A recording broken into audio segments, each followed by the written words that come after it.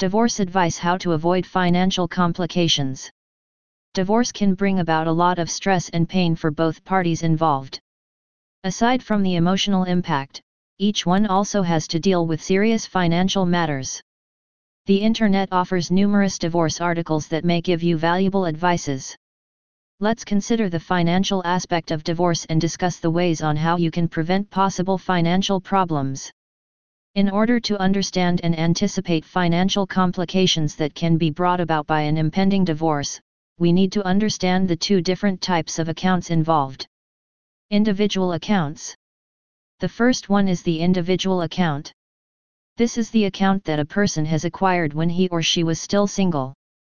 An individual account means all your transactions made in that account are solely your responsibility.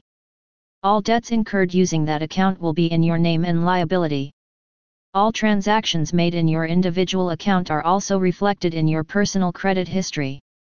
A person with an individual can authorize another person to use the same account.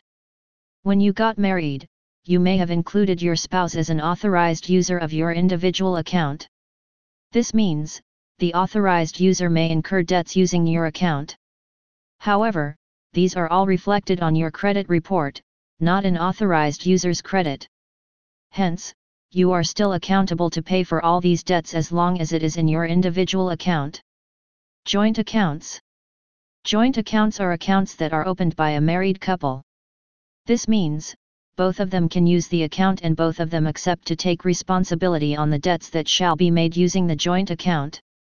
While the marriage is going great, a joint account does not pose any problems.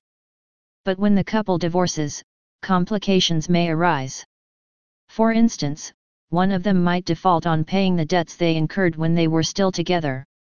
Worse, one of them might incur new debts after the divorce and default payment. Thus, the other spouse will be forced to pay for these debts that are supposed to be paid by both parties. Dealing with finances. Clearly, when it comes to finances, it is important to take the necessary measures in order to avoid possible problems.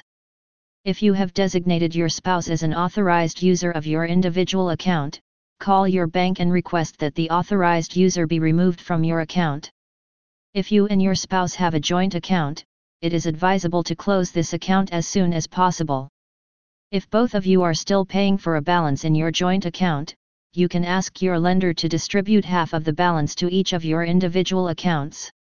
It is important that your spouse talk about this matter and agree that the balance will be split in behalf between the two of you.